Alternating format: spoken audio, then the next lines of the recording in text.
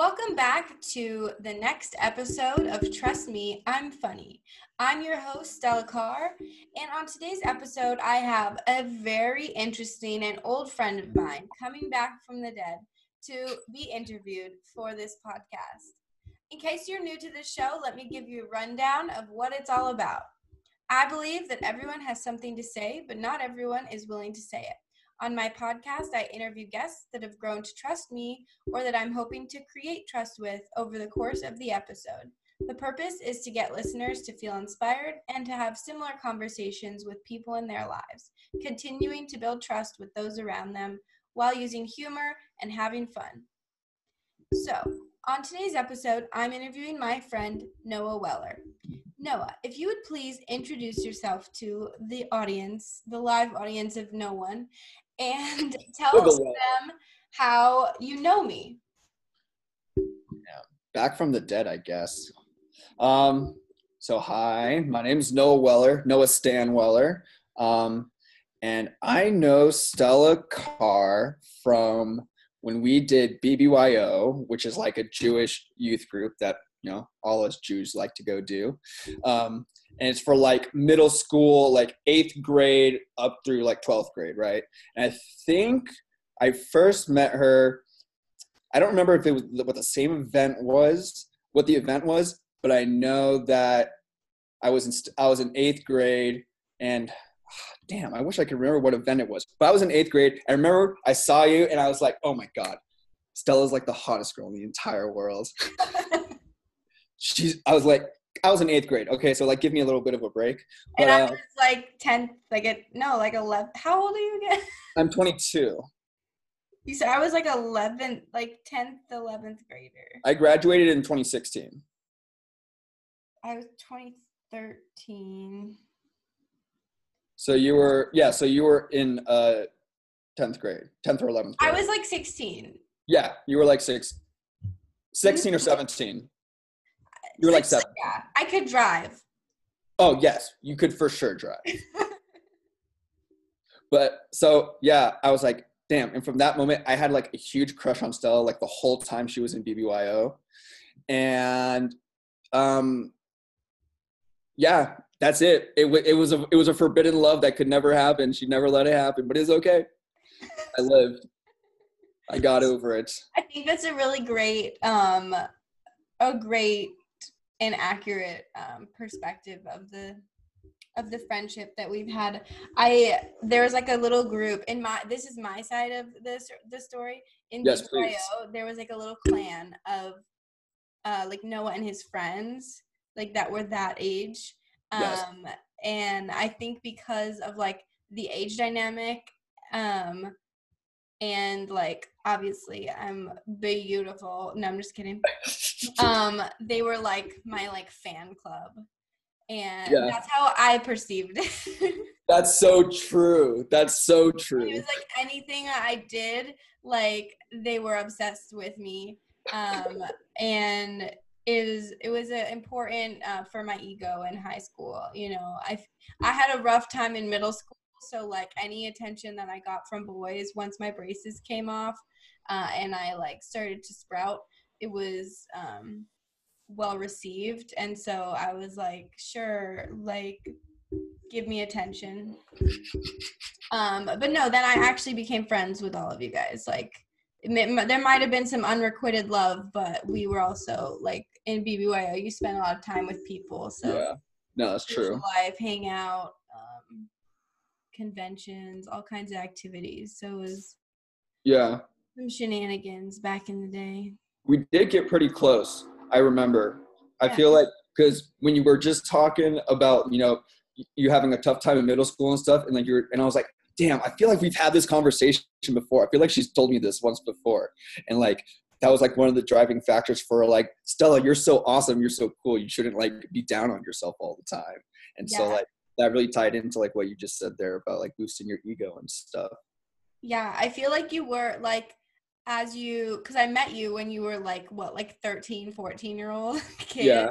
Yeah. And so like, obviously as like, this is like 10 years later now, legitimately 10 years later, we're like, I our friendship and ourselves obviously matured over those years. So even though we might have lost touch after high school, like as we aged in high school, I feel like I saw you and your friend like mature, and so the dynamic of that friendship matured as well. So I feel like I remember like telling you my struggles and stress back then, and you were like, even though you were younger, you were like, you got this, like we believe in you.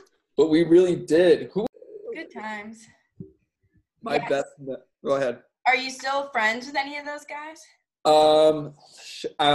I've seen Lior and Don within the last year, because they're also fraternity brothers. So I see them at stuff every once in a while, even though I'm not really in school anymore. I'm still part of the frat.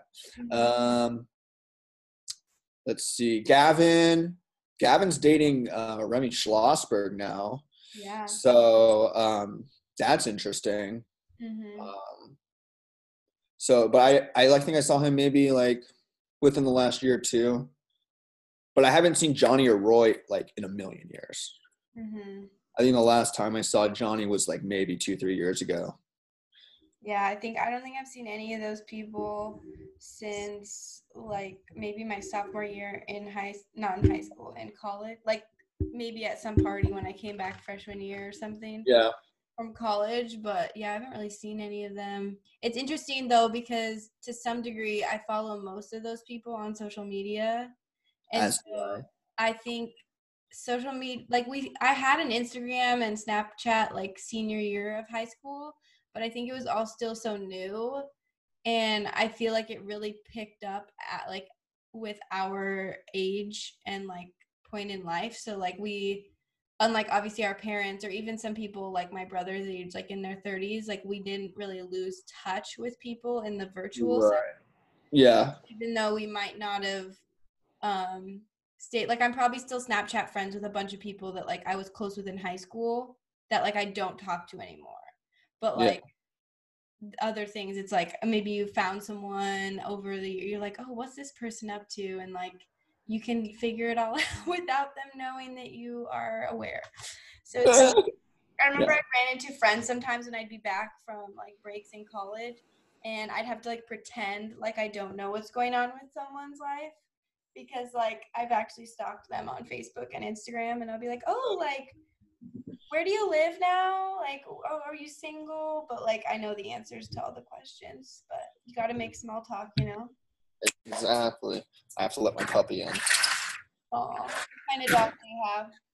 Well, it's not really my dog. It's my roommate's dog.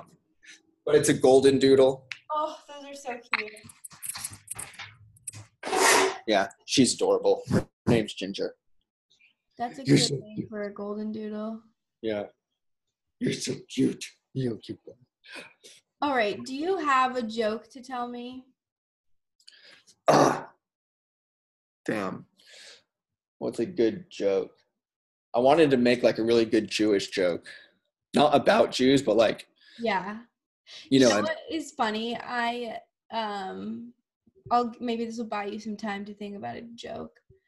I've noticed that I obviously have a lot of Jewish friends, but like everything that I do like ends up being that like it's a Jewish friend that like helped me. Like I started hosting like a talent show on Zoom Saturday nights because of quarantine, and I'm like, what else is there to do?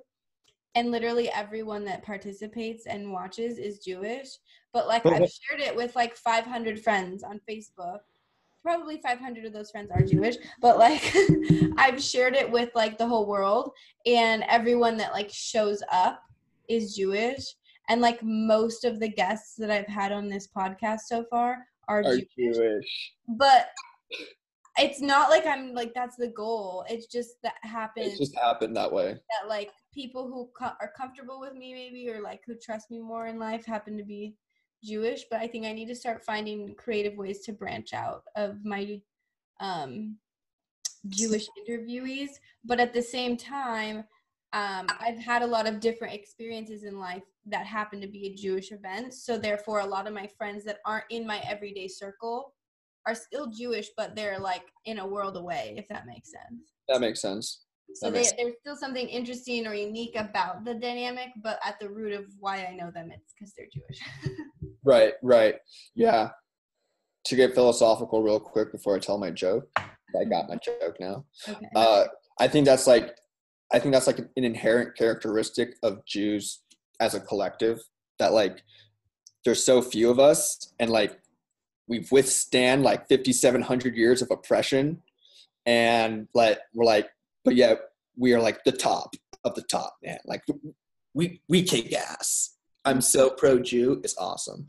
But yeah, I don't know. I just think that's like an inherent characteristic of being Jewish. Like you just are always gravitated towards each other. And it just happens that way. It's like it's not that you mean for it to happen, like you said. It just, that's how it happened. Anyways, okay. I got my joke. You ready? Yeah. It's pretty good. Okay, here we go. All right. So one night, this guy, we'll call him Isaac. Isaac goes out with his mother. She takes him shopping. They go to a couple different stores.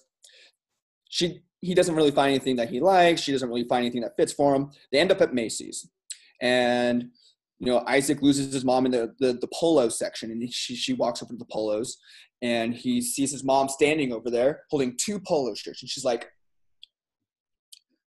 I'm going to buy you both of these shirts, and you're going to wear one of them to dinner tonight. And he's like, all right, sounds good. So rings up the shirts, goes home, puts on one of the polos. It doesn't matter which one, he put on one of them, even though, he put on one of them. He goes to dinner, sits down, sees his mother there, and his mom looks at him, looks him up and down. She says, wow, so I guess you hated the other polo then. I guess I'll just return it. Because that's what Jewish moms do. They don't give you an option if you. But the answer would have been the same probably no matter which shirt. Exactly. No matter which shirt he wore, that's why it didn't matter. Whichever one he wore, his mom would be like, oh, you didn't like it. You guess you didn't like the other one. Yeah. Best intentions, Jewish mothers. But I know. They're so cute, but they're a handful. My mom's always sending me links to things on Instagram like that she gets ads for. And she's like, what do you think about this? I'm like, stop buying things from Instagram ads, or like I want, if I need something or want it, I'll be sure to let you know. But don't like find weird like links to things that are like, ooh, look at these new shoes. Like, don't trust the internet. Yeah, no, my mom will send me, she'll do that to me too, but like if she really like wants me to do something, right? So like for a while she really wanted me to to shave more, but I wasn't shaving. And so like she would like send me links to like those Dollar Shave Club things and stuff like for promo codes. And I was just like, Mom, I really don't want to start shaving. And she's like, but you look so handsome with no beard, Noah. And I'm like, Mom, what the heck? Why can't you just love me for me? Aww. I feel like we could start a segment, given that like I am basically only interviewing Jewish people, that can be called like, my mom's so Jewish. Like my mom's so fat. Like, well, it's like my mom's so Jewish that she like I'm smart. She thinks I'm like God. Yeah, that would be hilarious. I'd be down as fuck for that. All right, let's try it. Okay, you go first. Shit. God, what's the most Jewish thing that my mom's done? It's hard because my mom doesn't live here anymore. Yeah. Oh. I feel like this one's not exclusively Jewish though. Okay. But it's a Jewish flair, right? Because they add the extra guilt to it, Mm-hmm. But like, so she's been like, my mom's been wanting me to call her more lately, right? So she'll like I have a group chat with her and my 2 siblings, and she'll like daily just like post stuff in there. Just keep it going, even though like no one's answering. Like my poor mother, like I have to. I have the same message with my dad on Facebook. It's my dad to me and my brother, and relentlessly he'll send pictures. He'll send like threads that like someone share this with 10 friends, like memes, gifs, and we don't reply. And literally every other day our reply is, please stop sending me. I will report as spam. Please stop.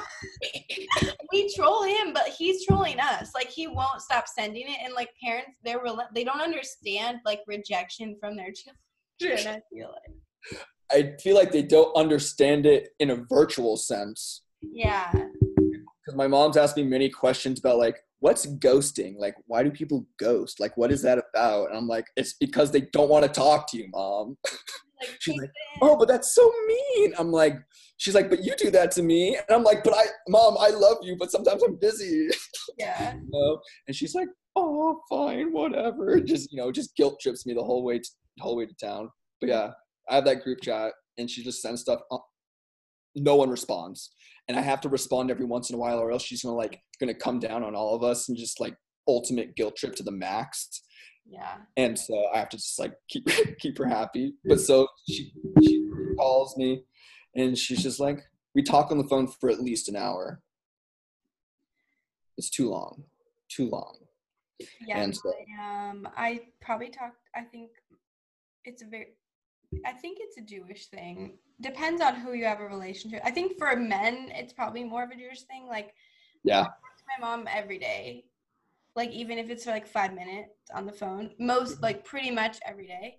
And I like have had a friend, there was a few days when I was like staying with friends and I like didn't call my mom for a couple days, and I was like, oh, I need to talk to my mom. And they were like, why? And I was like, well, normally I talk to her every day, and like she's gonna like get mad or like be worried like if I don't like call her. And he's like, oh, I haven't talked to my mom in like a week. Like I only talk to her maybe once a week, every couple weeks. And I'm like, what? Like, yeah, no. Jewish mother will not let that slide, and especially for guys. Like it's more common, I feel like, that a guy wouldn't call his mom that much, but Jewish guys like are always talking to their mom. Always. The amount of times I've been on the phone with a friend who's Jewish and they say, sorry, I gotta hang up, it's my mom calling. Like every day. Especially now during like the quarantine times. Yeah. Of like you're zooming to friends, like hanging out, whatever. And like every day I'm talking to someone and their mom calls them and interrupts. That's so Jewish. My mom is so Jewish that if I don't return her calls within an hour, she'll send a search party. A search party? Like send a search party. Yeah, like she'll think I'm missing. Oh my gosh. When I was in high school, there was such bad cell phone reception at West Tech that like I wouldn't respond to text messages because I didn't get them.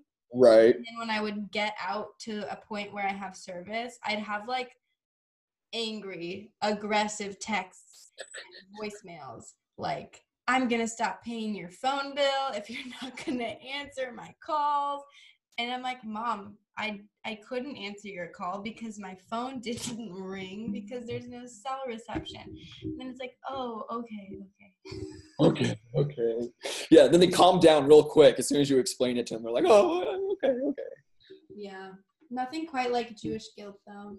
No, nothing like it. It's relentless. But as a Jewish woman myself, I'm already training in the art of guilt tripping. Good. That's good. It's the only kind of trips we'll get to go on these days anyway. Oh, yeah. Rest in peace. Rest in peace to 2020, bro. Womp, womp, womp. That's the worst. The great part is that it's like my subconscious knew some doom was happening, because normally, like, you're my friend on social media. You see, I'm always out and about. Yeah. On the next adventure. And because I'm graduating this year, I don't know where I'm going to be working next. Like, I was waiting to plan spring break or like a summer trip until like I know this information. Like, right. Like, normally I'll plan ahead and it's like, oh, it'll work out. But I was being a little more cautious. And so I didn't have anything planned going into 2020. And like whatever I kind of had planned when the year was starting, I like either backed out of or like didn't want to have happen. And it was all stuff that would have been happening like this time of the year. And so it's like I knew. So, I mean, unfortunately, people had to cancel trips, but like my premonition of like, I'm not gonna wait, I'm not gonna plan anything, it worked out, there was a reason for it. Dang. Yeah. It's weird, man. It's real weird. How have you been adjusting to, I mean, I don't know what your life was like before these stay-at-home orders, but were you pretty social, or what's been a shift in the last couple of weeks? Yeah. I'd go out like with friends at least, a couple times a week, at least 2-3 times a week we go out and do shit. Mm-hmm. Or even just like go to the bar and grab a drink with my roommate. Mm-hmm. Do that, but now we can't do any of that. Go out for food. Yeah, no more sushi. I can't go out for sushi. I have to order it. Such a big thing in Vegas. Everyone, by the way, Noah's in Vegas right now. Oh yeah, I am. That's where I'm from. Yeah, all my friends from Vegas always love sushi. Like, I feel like people in general like sushi, but like it's a thing that everyone in Vegas like is always getting sushi. I think it's a Jewish thing because everyone that I know that really likes sushi is Jewish. But I also know some non-Jews. I take that back. I know some non-Jews that also. The friends I'm thinking of aren't Jewish, but yeah, I think it's interesting in this sense. I have been appreciating this for some reasons because I'm a very busy, like, go person. Mm-hmm. So when I do like get sick or have a reason where I'm like kind of stuck at home, I appreciate it in the sense that like I don't need a reason to explain why I'm not doing anything. Mm-hmm. Because otherwise I like beat myself up. Like if I'm sitting at home on a Saturday night, like I'm like, why am I home alone watching Netflix? Like I should be out like at a bar or like hanging out with friends. And now I don't have to do those things because I can't do them. Right. So I feel that sense of like social anxiety is gone. But I'm also someone that like seeking new experiences or finding a new thing to try or, meeting up with different friends. And so I can still like call those friends that I would normally see. Mm-hmm. Doing like an activity or things like that I'm always on the hunt for has been paused. So that's kind of the biggest like downside. And also just kind of feeling, even though like I can go outside and like ride my bike or something, feeling like the next destination, like there's no destination, is kind of weird. But I feel like I have flashbacks to like when I was in like middle school or high school and in Summerlin, like the area we grew up, where it's just kind of like very quiet. There's not so much going on. And like when you're a kid, like you hang out with your friends, like not all the time, but I think back then we were better at like, I'm just going to go on a bike ride or like, exactly, like, go to the park and play basketball by myself. Like you would do those things more often because like either you didn't have a car or like you're not 20. Like what is there to do? Yeah, there's something to do if you're not 21. Yeah, and so I feel like that energy is coming back. Like I'm on a bike ride and I'm like, oh, like it is kind of nice to just like not do anything but like be outside and like appreciate the neighborhood. I live in an area like I live in an apartment, but the surrounding neighborhoods by my apartment are really nice, like very expensive homes, and I haven't really like driven down those roads before. I normally am on a mission like to work or to a friend's house, so occasionally I might catch a glimpse at a house, but like I've got all the time in the world and not many places I can ride my bike. So like I've just been cruising these neighborhoods and like thinking about like, oh, what kind of home would I want? Or like, in 10 years from now when the quarantine happens, like what do I want to have in the home that I live in? Right. So that like it's enjoyable, or just like kind of seeing different people out and about and taking a different look at the place I live in. And that makes a lot of sense. That makes a lot of sense. Yeah. I feel like Vegas isn't really like a place to do that. I feel like, I don't know. Cause really kind of once you get out of Summerlin, Vegas is kind of like cringy. Yeah. It's like a weird place to live kind of. So And then, or unless you're either in Summerlin or on the Strip, or you're like in Henderson, right? Henderson's like a whole different ball game. And then everything in between is a little bit fringe. I wouldn't say fringe. I would say, I don't know. It's like, I don't know. It's just like, it's not very scenic, I should say. It's not scenic. Yeah. That's You know what I something mean? that I've noticed living in Arizona, given that it's fairly similar climate. I'd say it's a little bit more like there's different cactus and the landscape's somewhat different, but relatively like the architecture and stuff has similarities.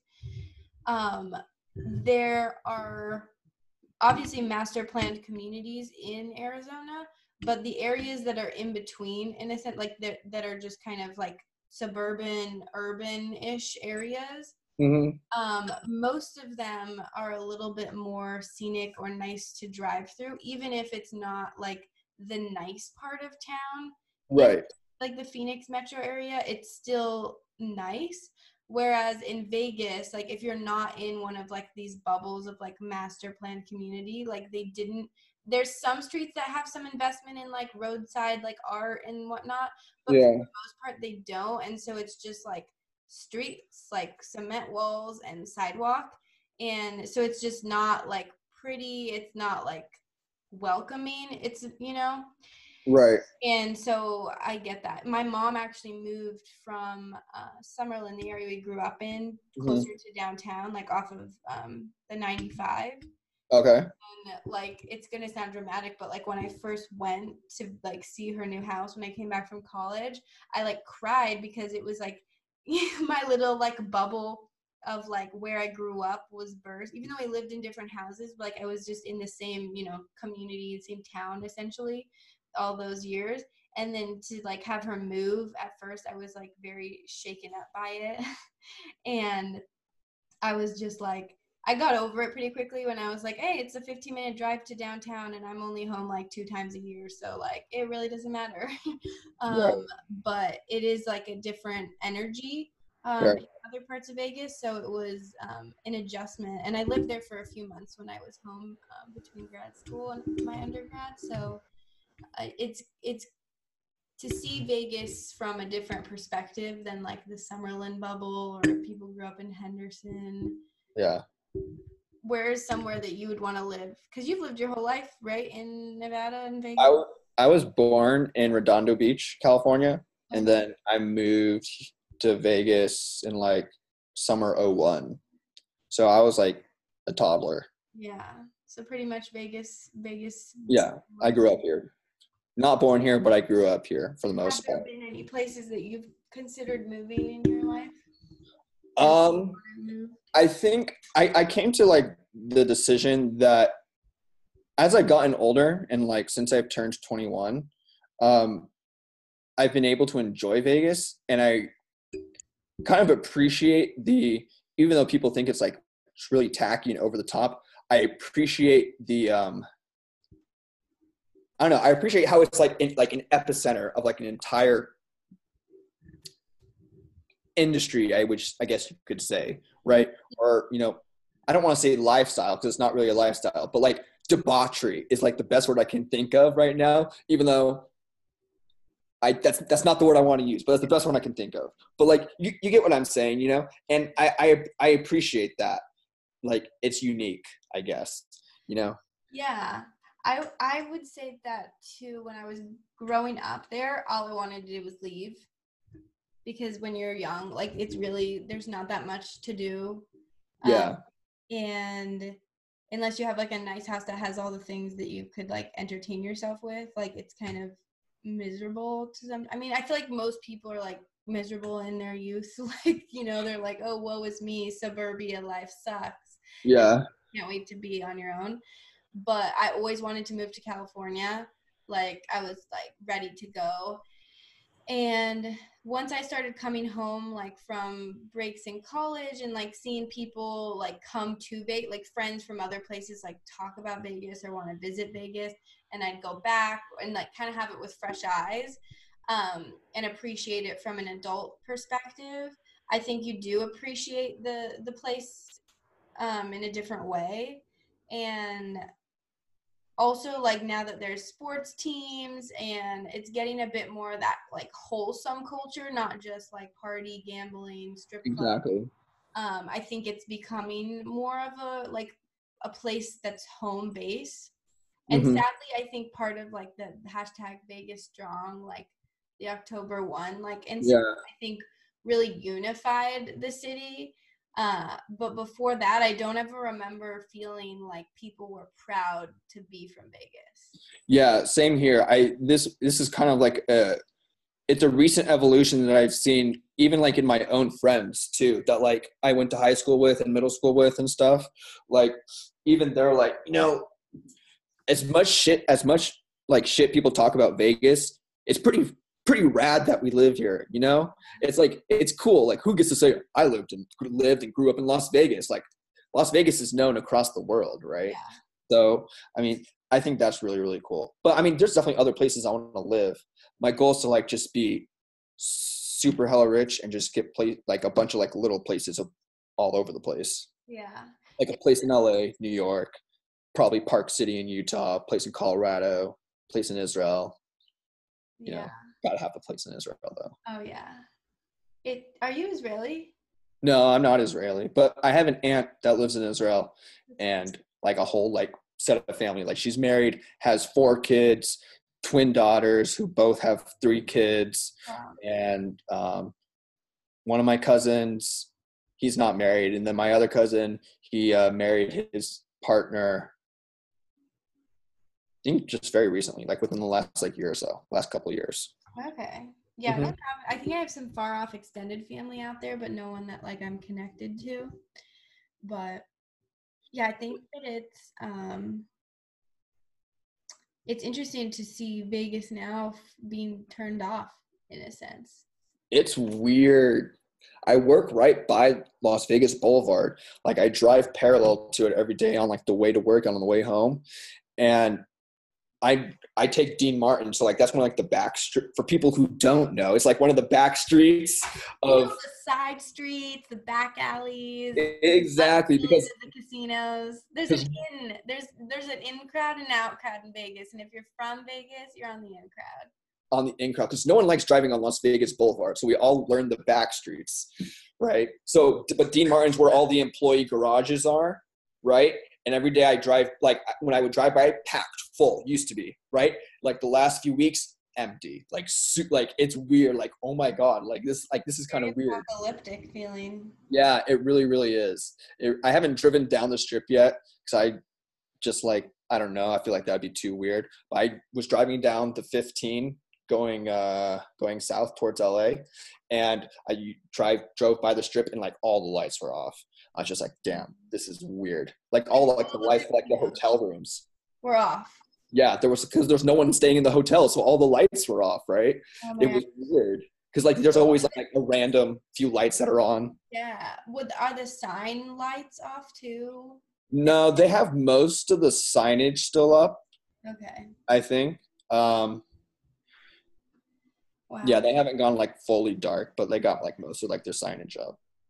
Yeah, that's a very like eerie, there's towns across America that are kind of turned off right now, but Vegas is such like a legitimately 24/7 epicenter there that to see it at a standstill and not like there's people there, but it's shut off like because an emergency happened, like there's no bodies there. Like Yeah, that, like no one. yeah, It, that is very odd. I wonder what it would feel like.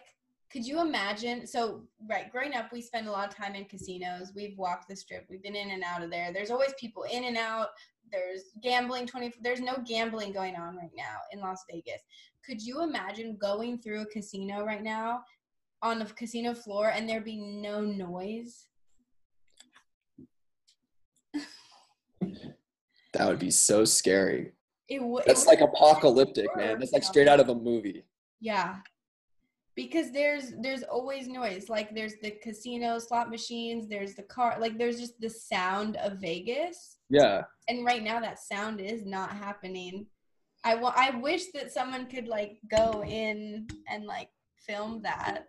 I know. I was thinking about like doing something similar, like going in and like filming like the emptiness of the parking garages. Because Yeah. it's like these used to be filled full of cars, Yeah. right? My brother's a videographer, and I keep telling him that he needs to go and like shoot some content. But Yeah, make content. Do what Gary Vee says. Do you watch Gary Vee? no, You don't know who Gary Vaynerchuk is? Oh my gosh, he's the best. no, who is he? Okay, he's a serial entrepreneur who's from New Jersey, so he's very like super like bravado, like kind of like that New York, New Jersey kind of attitude, but he's like a super wholesome person. It's like weird. Like he's like a multi-millionaire, right? He is like the CEO of you know a bunch of different companies, but his main thing is what's it called? It's called VaynerMedia, and they do advertising, right? So like a lot of like the peanut commercial from the Super Bowl, he did that. His company produced that. They produced a few of the other Super Bowl commercials for so they work with like really big brands. Okay. And he like does public speaking and stuff, and he's always talking about like happiness and like, human resources, like focused CEO, and like, I don't know, you look him up in your free time. He's a very, very interesting character. Yeah, he sounds like a cool cat. He is a cool cat. Have you watched Tiger King yet? No, okay, I haven't watched it yet. Okay, well, the one of the crazy ones, she goes, "Hey, all you cool cats and kittens, it's Carol." It's cool cats and kittens. You know, my mom almost named me Kitty. Kitty Carr. Kitty Carr. Kitty Carr. Stella Carr. If I was Kitty Carr from Las Vegas, I would have been destined to be a stripper. Yeah. All right. Yeah. What is it that you get excited about? If you could give a TED Talk about something, what is it that you would talk about? I'll give you something about it. Unless you have something to say. But I was going to preface that with, I feel like you always post stuff on like Facebook or Instagram that can sometimes be controversial. And sometimes like, I don't even know how, like, I can't tell if I agree or disagree with your opinions, like politically or whatever. And like, we don't need to get into like the nitty gritty, but like, if that has something to do with like your interest or your hot, like you can talk about that, or if it's something totally different, like I'm like curious, like what's going on in that head. All right, that I was gonna go somewhere completely different, but I want to do this because I like this better. Oh, now I want to know where you were gonna go with that. I do it on purpose. Okay.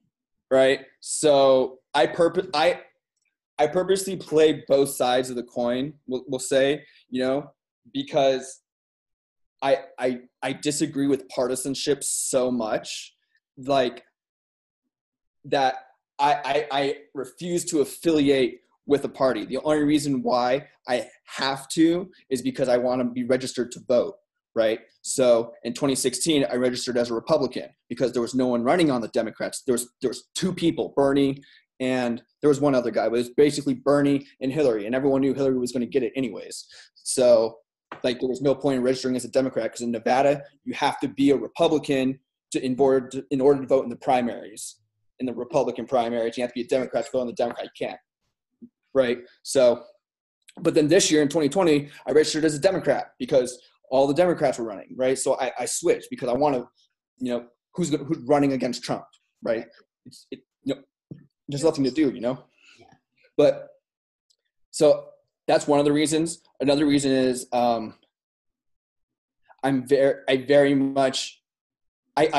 classify myself as a classic liberal, and what a classic liberal is, and it's like you can look up like a standard dictionary definition, but from what I've come to define it as a classical liberal is someone is someone who believes in the sovereignty of the individual person, and each individual person has inalienable rights that are naturally given to them once they're born, and it's life, liberty, and the ability to own property, or the right to own property. And on each of those things, no one else can come in and tell you basically you can't do those things because I'm living on my property. So I'm living on my property. I'm allowed to do and say whatever it is I want, right? As long as it's not harming and hurting and infringing on other people's rights, then there should be no government intervention. The government shouldn't have to tell me what to do, right? So I believe in the sovereignty of the individual. So that's basically what a classic liberal is. So any sort of like policy opinion that I have always traces back to that. Like, what's the most efficient way to do something, to implement a reform or to implement a new policy that minimizes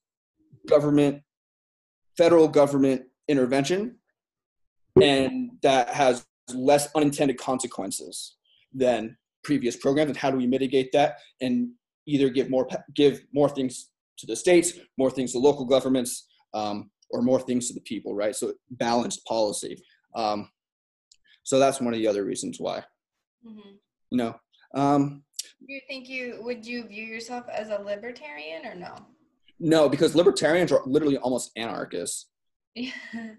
Right? Like libertarians, like they don't want any government whatsoever to like be involved with anything. Like the core principle of being a classic liberal is that as long as what I'm doing does not infringe on other people's rights, you have to have respect for your fellow man and their rights and their abilities to do whatever it is that they want to do, right? So like if there's some, guy across the street, right, and he's raking his leaves at like 3 o'clock in the morning, like, what the heck, man? That sucks, right? But it's his property. He's allowed to do whatever he wants to do, right? I could go over there and have a conversation and be like, hey, man, I know you got to like rake your leaves, but like, could you not do it at 3 o'clock in the morning, right? And you have that conversation a couple times. He doesn't do it. Well, then shit, like, there's nothing really you can do. You just got to live with that, right? So that's an example. Hello, Jasmine. One of my roommates is home. It's okay. I'm going to take this upstairs, though, because I know you're going to be making noise down here. I'm not going to let you listen. Okay, cool. Do you need me to move this? Okay, cool. Because I'm going to come. Oh, okay. Feel free to. Yeah, feel free to dab, bro. Yeah, absolutely. Okay, I'll be back later. Where do you live? I live with my bigs. So I was in API, which is the Jewish fraternity, as you're very well aware.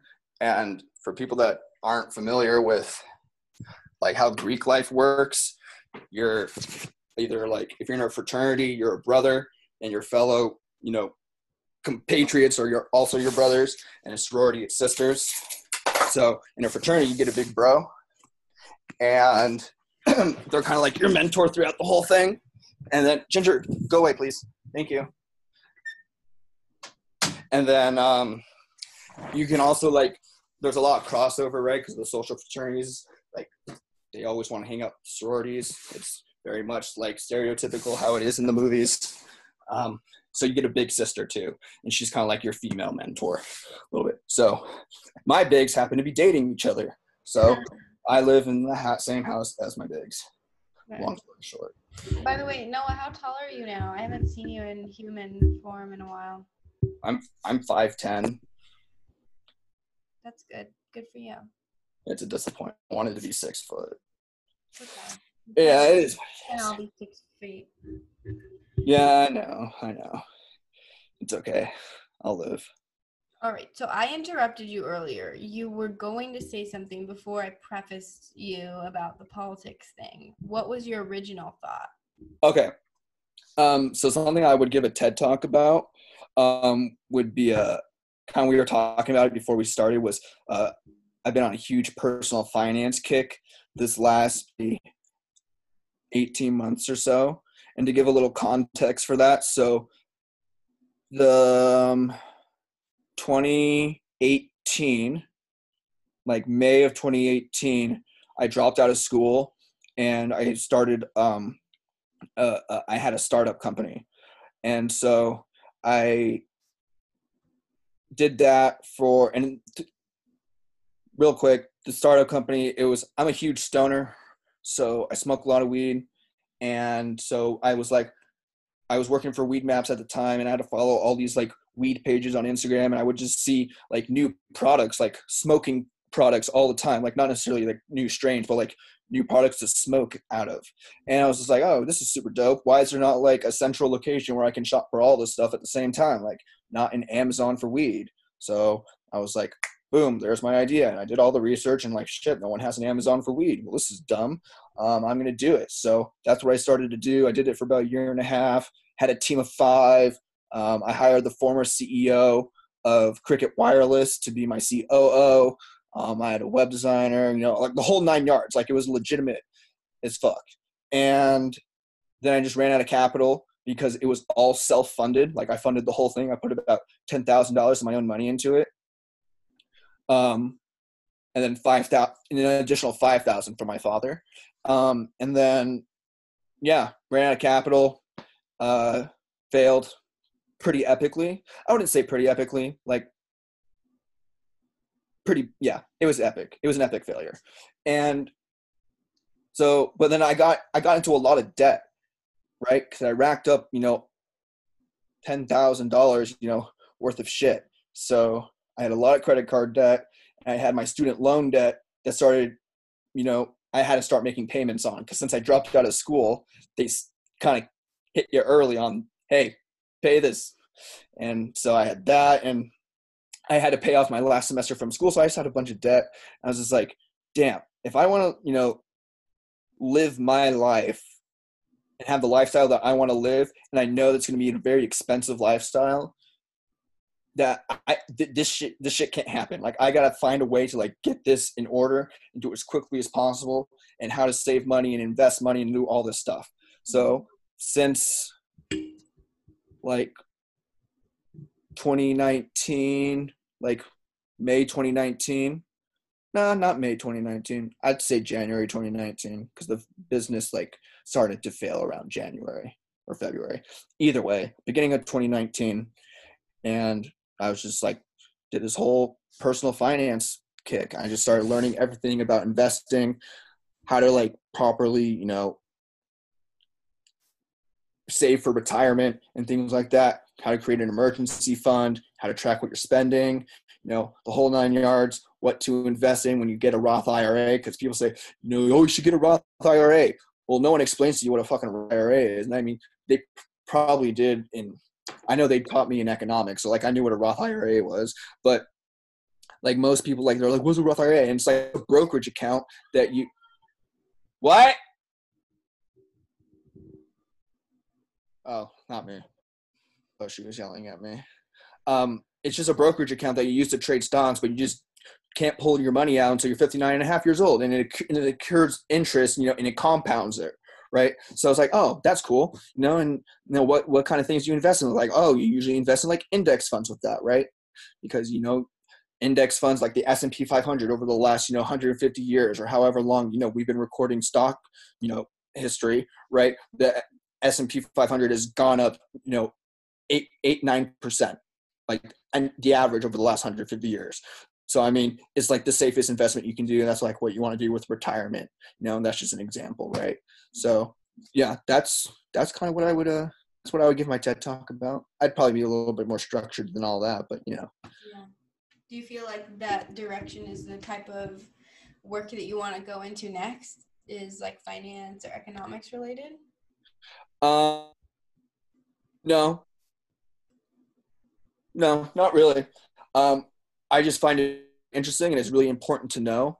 And I think it's really like this really basic stuff that like there's like really basic stuff that you can't really just gloss over in high school, or don't even teach it at all. And it's like how to be a freaking adult, you know? And personal finance is like literally like the key to all of that stuff. Because if you can't handle your finances, how do you expect to fucking live, man? You can't pay rent, you can't buy a phone, like you can't have health insurance, like shit, you know? And I just feel like there's a lack of education, and there's a disconnect from how the game is supposed to be played as to how it's being taught to be played. if that makes any sense, right? Because if you think of capitalism as like this big game that we're all playing, that right, we've all agreed that free markets is what's working. We're all going to agree to play this game, you know, and yet we have people who are advantaged and there's not an equal playing field for everyone to start at, right? So what's one of the ways that we could close that gap, right? Some people like to say on the far left, some people like to say affirmative action, or, you know, a bunch, or, you know, send more money to inner schools, right? Bus kids out of the inner schools into other schools, you know, in better areas. How do you determine what, you know, it's like a whole bunch of like random stuff. I'm like, okay, but like, what does that do? Like that there's pros and cons to that. What's the way we can close the gap? Teach everyone how to play the fucking game. If everyone knows the rules, you know, if everyone knows the rules, idealistically, it shouldn't matter where you start financially in life. Maybe you'll get there faster than others if you start, you know, if your dad's a multi-billionaire, right, and he leaves you, you know, a nice trust fund, right? Or exactly. But, you know, or does it matter if you're, you know, you grew up in the Bronx, right? And, you know, like, you know, living in like a 2-bedroom apartment with like 8 family members, you know, like shit, you know, the great thing about the United States of America is that you have the ability, or the beautiful thing was that the original dream was to have everyone to have the ability to be their own person and make themselves whatever they want to be, right? And it's really unfortunate that we have gone away from that so dramatically on both sides of the spectrum, on the left and on the right. And like that's one of the back to politics, tie it all together. You know, like that's one of the reasons why I'm like, oh man, just like everyone shut the fuck up. like it's really not. I feel like there's a lot of really simple things that can be done if people would set politics aside and, you know, a lot of other shit. So I know one of the things that I want to do is I want to start a school when I have, you know, all the money in the world, right? All the money in the world, I say, but, you know, I'll just have like 1% of whatever, you know, Bill Gates' wealth is. Just 1% is fine. Right. But I want to start a school, and I've been thinking like, okay, how can I design a curriculum? Like, I'm not an education expert, right? So I can't design the whole curriculum, but like what kind of components should be included to be taught K through 12, right? And that all build on each other, and that will help them in the long run to explain why things are the way they are and what happens when we stray away from those things. I think that's very important. And I feel like it can be done. And if someone does it before me, then I want to be involved with that. Or if they don't want me, then that's fine, I guess. But, you know, I'll cry a little side. But yeah, so I don't want to necessarily go into finance, but it's personal finance has become like a real core component of like who I am as a person. Yeah. So you mentioned that your startup failed. Is there anything that you feel comfortable sharing about what you learned from that experience of epic failure, as you said? Oh my gosh, I could go on, honestly. In a few statements, what was the biggest thing would be allocation of funds. Determine what's going to start generating revenue first and put funds towards that, right?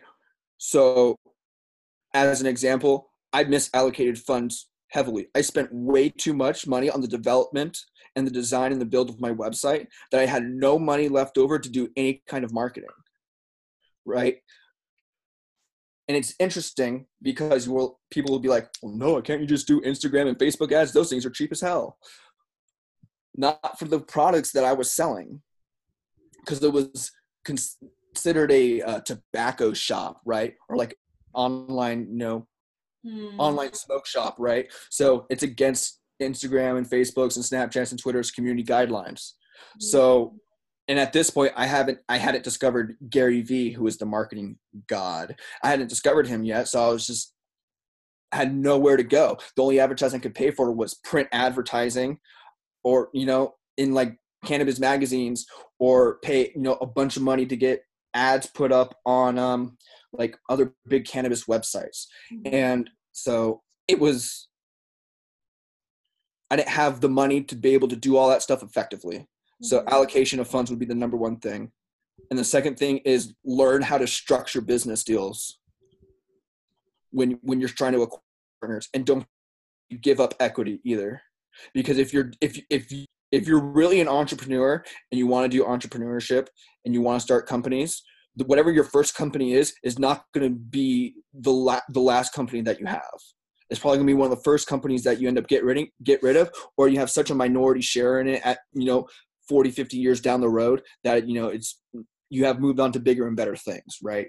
So giving up equity in order to acquire a really great partner who can help you push things forward and kind of be as a mentor for you, especially if you're young, is another huge thing. So those two things I would say are like the biggest things. Allocation of funds, know what's going to generate you revenue, and don't be afraid to give up equity to get a really, really great partner and funding. What about personally? What's something that you learned from or grew from in this experience?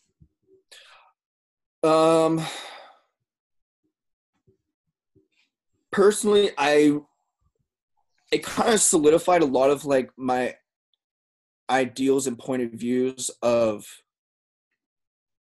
kind of everything I've just like already talked about. Mm-hmm. It's it really kind of made me, I was like, wow, I learned more in this last year of running a startup than I did in all 4 semesters I was in school. Right. I wasn't in school that long. I was only in school 4 semesters. Right. So that's 2 years. Right. And so I was just like so fed up with the institution of education, right? Education as it stands as a higher education as it stands as an institution. I was just like, this shit sucks. It's just glorified high school. I'm jumping through the same damn hoops that I had to jump through in high school in order to get to this shit that I want to freaking learn about. Mm-hmm. And I'm like, this is a waste of time, and it's a waste of money, right? Unless you know, like, I want to be a doctor, I want to be a lawyer, I want to do something in STEM, I want to do something in the medical field, have a profession, then by all means go do your undergrad, go do whatever. Or like, if you know exactly what you want to do, mm-hmm. right? Be a teacher, so on and so forth. Someone like, whatever. Yeah. I guess, you know what I mean, but social workers, shit like that, like go to college, right? Maybe you don't need to go to university and spend $30,000 a year to, get your, license and degree and, your credentials to be a social worker, right? Mm-hmm. But you might be said significantly less. I don't think university is for everyone. And I think I was one of those people where like, this is a waste of time. And if the universities want to continue to compete with how you can take courses online now, have to completely reinvent the way that they do college. Well, now all school is online thanks to coronavirus 2020. Exactly. Now a brief word from our sponsor. This has been a paid partnership by the Campaign for President 2020. Coronavirus. They'll be there for you. No, they won't. Anyway, could you imagine if COVID-19 became like remember Harambe when Harambe for president? Like, what if someone like made like Corona for president? Oh my gosh, we should make like stickers that look like campaign stickers. COVID 2020. COVID 2020, like blue and white. I feel like you could draft that up. We could be like Reddit sticker salesman. That'd be hilarious. I'd be down. That'd be so funny. I know. Okay, now comes a time when I turn the tables and put the trust in your hands and allow you to ask me question. He's visually grabbing the trust. Can't see because this is a podcast. now you can ask me any question or questions that you have a burning desire to ask, since I have grilled you and you have so patiently participated. Well, first, I just want to say thanks for this is really cool that you're doing this, by the way. And I really, really like it. I really liked your whole intro to the whole thing too, about, reestablishing trust and things like that, especially because I do remember us being really close and stuff when we were younger, and just having this conversation with you has really kind of reminded me of that. And I'm like, oh, my heart hurts. Oh. but it hurts in a good way. You know what I mean? Yeah. And so I'm just like, yeah, I just really like, and I really think this is cool that you're doing this. But I do want to know kind of why you've kind of started to do this. I want to know what the whole background is for that. Yeah. So I actually had the idea first in the fall of 2017. When I moved to Washington, D.C. for an internship, I started getting really into podcasts. So I was listening to them all the time. So I was taking public transportation, didn't really have any friends out there. So just had a lot of free time.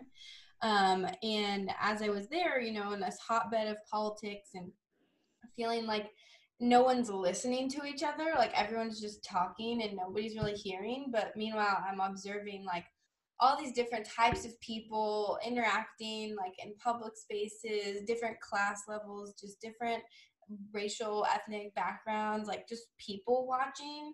I realized, and eavesdropping on conversations, I just realized that people have, everyday people have something unique to share too. And I think a lot of these platforms and places that are, get attention in media, even in the social realm, not big media, focus on somebody who has quote unquote accomplished something in their life, they've been renowned for something, or they're an expert in something, or they've written a book, or they're a celebrity of some degree. And I think that is good to role model after and to have goals and be inspired by people like that. But also I think that you can have those same, I think people who may not be on anyone's radar have experienced life as well. So they probably have wisdom to share. They've got life lessons. And who's to say that I've come up with plenty of ideas, and then seeing somebody who is a celebrity have the same idea, but because they have celebrity, their idea is amazing. Same idea I had, I didn't know they thought of it, and then you find out it's happening. So ideas, I think the human consciousness, I think, is one umbrella, and it's getting super metaphysical, philosophical, but everyone has a unique perspective. Yeah, everyone has their own perspective, but there's no unique, I could share something with some wisdom that I've learned. That same wisdom could have been learned by somebody who is more famous than me or more world renowned, and they could say that same token as I could say, but because they have a bigger audience or they have more clout, okay. Mm-hmm. It's going to be received differently. No one's going to listen to me, right? No one's going to hear me say. I could be talking to my child, right, and tell them this wisdom, and it could be super profound, but nobody would know. And that doesn't discount what weight that information has. So basically, I wanted to create a platform where, I don't know celebrities, but I know a lot of interesting people. I know people who I just know, and I think I can find the source of something in them that gets them excited, or that they could be an expert on, or whatever that is, and give them a platform to share and speak as if they are that, really important person that's on an NPR radio show, because it's just a matter of where you are in life and who's recognized you for those things. And so if I have connections to people who I think have something to say, or who are, want to speak up about something, why not create that space? And so I eventually, it took me oh my gosh, a year from idea to like actually like starting to like make moves on like actually doing it. And then I actually made like episodes and recorded it like a year ago, like a bit more than a year ago. And then it just got, being in school, having internships, like traveling, like it was just a lot to keep up with. And so it tapered out, and it's been something that like the last few months I've been like, I need to do it again, like I want to get back on it. And now that I have more time and, all there is to do as far as connect socially right now is through like talking to people and virtually, I think it's a great time to be doing this again, and also to kind of capture the moment that we're all in together. And maybe hopefully people will listen now that they don't have much else to do, but I still probably won't get many listeners, but that's okay. You can always run ads. Yeah, well, the platform that I'm using, we'll drop in an ad here. You won't hear it, Noah, but the audience will hear it. And if enough people listen to it, I get revenue, aka so far I've earned 55 cents.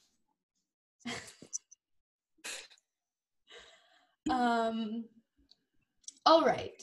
Is there any other questions that you have for me, Noah? Yeah, of course. What do you want to do when you're done with grad school? I am going to work for a local government. I'm probably going to be moving from Arizona, and I have a couple things in the works right now, so I don't know exactly where I'm going to end up. But yeah. But doing what for the local government? I'm in the interview process for a sustainability director position. And the other position is with a city manager's office as a management analyst. So I'd be working on sustainability projects and some planning projects and economic development. And yeah. So like sustainability in what sense? Like, give me an example. Like climate action plans. So like. Okay, that kind of sustainability. That's what I thought. Okay, interesting. So then what are you getting your master's in right now then? Public administration. And what did you do your undergrad? Environmental sustainability. Smart cookie you are. Put the two together. Yeah. Have you known that you wanted to do this for a while, or like, is this something that's kind of up? It's kind of been like the end goal for a while, but along the way I've had many like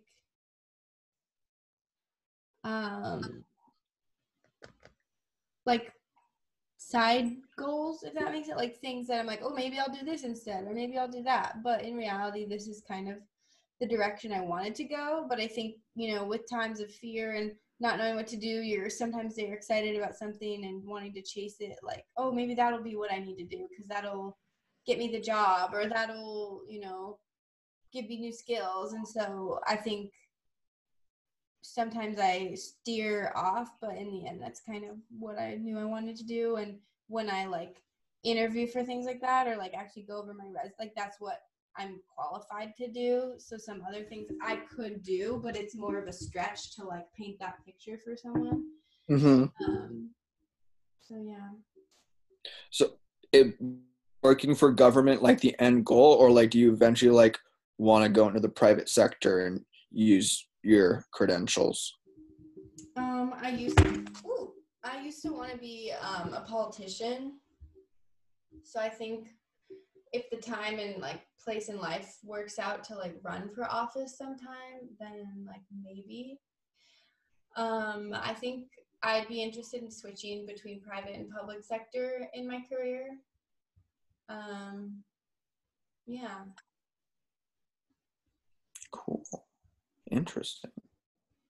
Now, do you want to play a game? I'm down to play a game. All right. Let's see. We can play rock, paper, scissors, two truths and a lie, or are there any other games that you can think of that we can play given our circumstances right now? Those are honestly probably the only ones I can think of. Yeah, I don't know. Yeah, let's do two truths and a lie. I'm good at that one. Okay. All right. Let's play a game. We're about to play two truths and a lie. You go first, Noah. Okay. Okay. I've met Adam Sandler. I have a sister who went to Harvard on a harp scholarship. I've met the Prime Minister of Israel twice. Ooh, that's a good. I thought I had it, and then I was like, wait. You've only met the Prime Minister once. No, I've met him twice. I had a feeling. You went with school, right? Was this with school? Yeah, I met him once with school and once when I was on a trip with our friend, a former mutual friend of ours, who will remain nameless. I know what friend you're talking about. Did you ever go on one of their big epic all the time yacht things? Yeah, all the time. When we stop recording, I want to off the record. I'll tell you. Off the record. And so your sister went to Harvard and she's a harpist? No, totally made that up. Oh, dang. There was a girl, though, that I went to high school with. Well, I didn't go to high school with her. She graduated before I was in high school, but she went to Adelson, and she went to Harvard on a harp scholarship, I think. Okay. Did you meet Adam Sandler because of our mutual friend, too? Yes. Yeah, I figured. I think I remember that. Yeah, I met him. We were standing in line for we were in Malibu, and we were standing in line at Malibu Yogurt, and he's like, he was behind me in line, so I wasn't looking, and I was like talking to someone, and then I turned around, and I was like, oh, and that's Adam Sandler, and I turned back around to talk to my friend, not realizing that was it didn't click in my head first, and then I turned back around, I was like, holy shit, that's Adam Sandler. Yeah. And I kind of freaked out for a minute, but he was like the coolest dude ever. So cool. All right, now it's my turn. Let me think. Okay. I've gone skydiving. I've broken a bone. And I have 4 tattoos.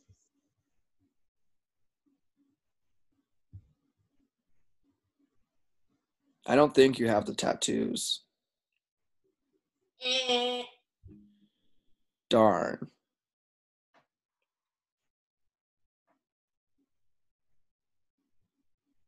Damn, I don't know. This is hard.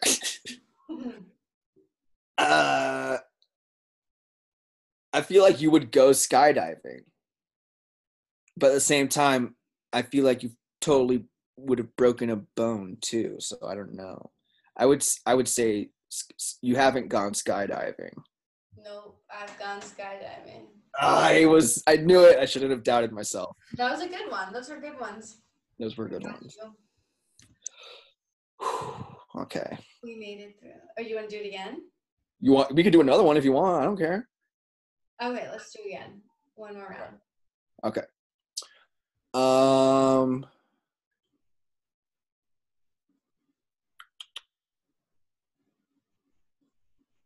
I used to study electrical engineering when I went to school at UNLV. I was accepted into the Berklee College of Music in Boston for piano. And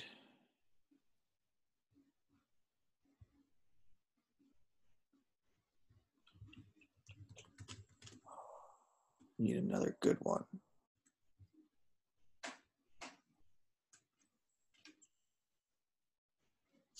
And I know how to play the guitar.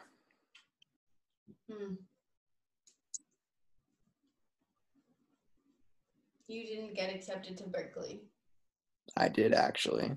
Bro, you play piano? Yeah, I do. You have to play piano for me sometime. I will. You still play? I wish I still played. I don't have a piano to play with anymore. I still play when I can, right? But like you still know how. Yeah. Yeah, I just don't have anything to practice with at home. But one day. Yeah. What was the first thing you said? I studied electrical engineering. I don't believe that. I did study electrical engineering. You don't know how to play guitar? I had no idea how to play guitar.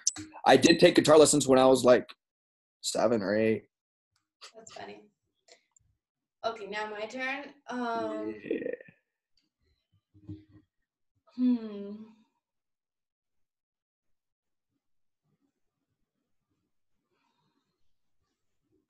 This is hard. It is hard. The second round's way harder. Yeah.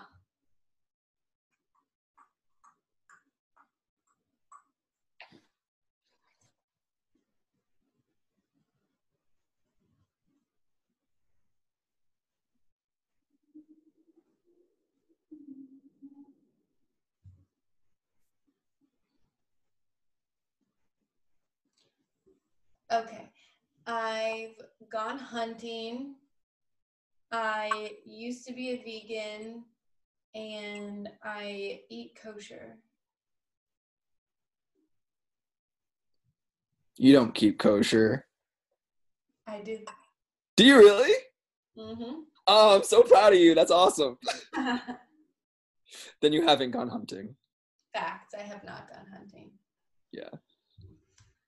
Alrighty. Well, this has been a fantastic episode of Trust Me, I'm Funny, where I think that I've regained my friend Noah Weller's trust as he has regained mine.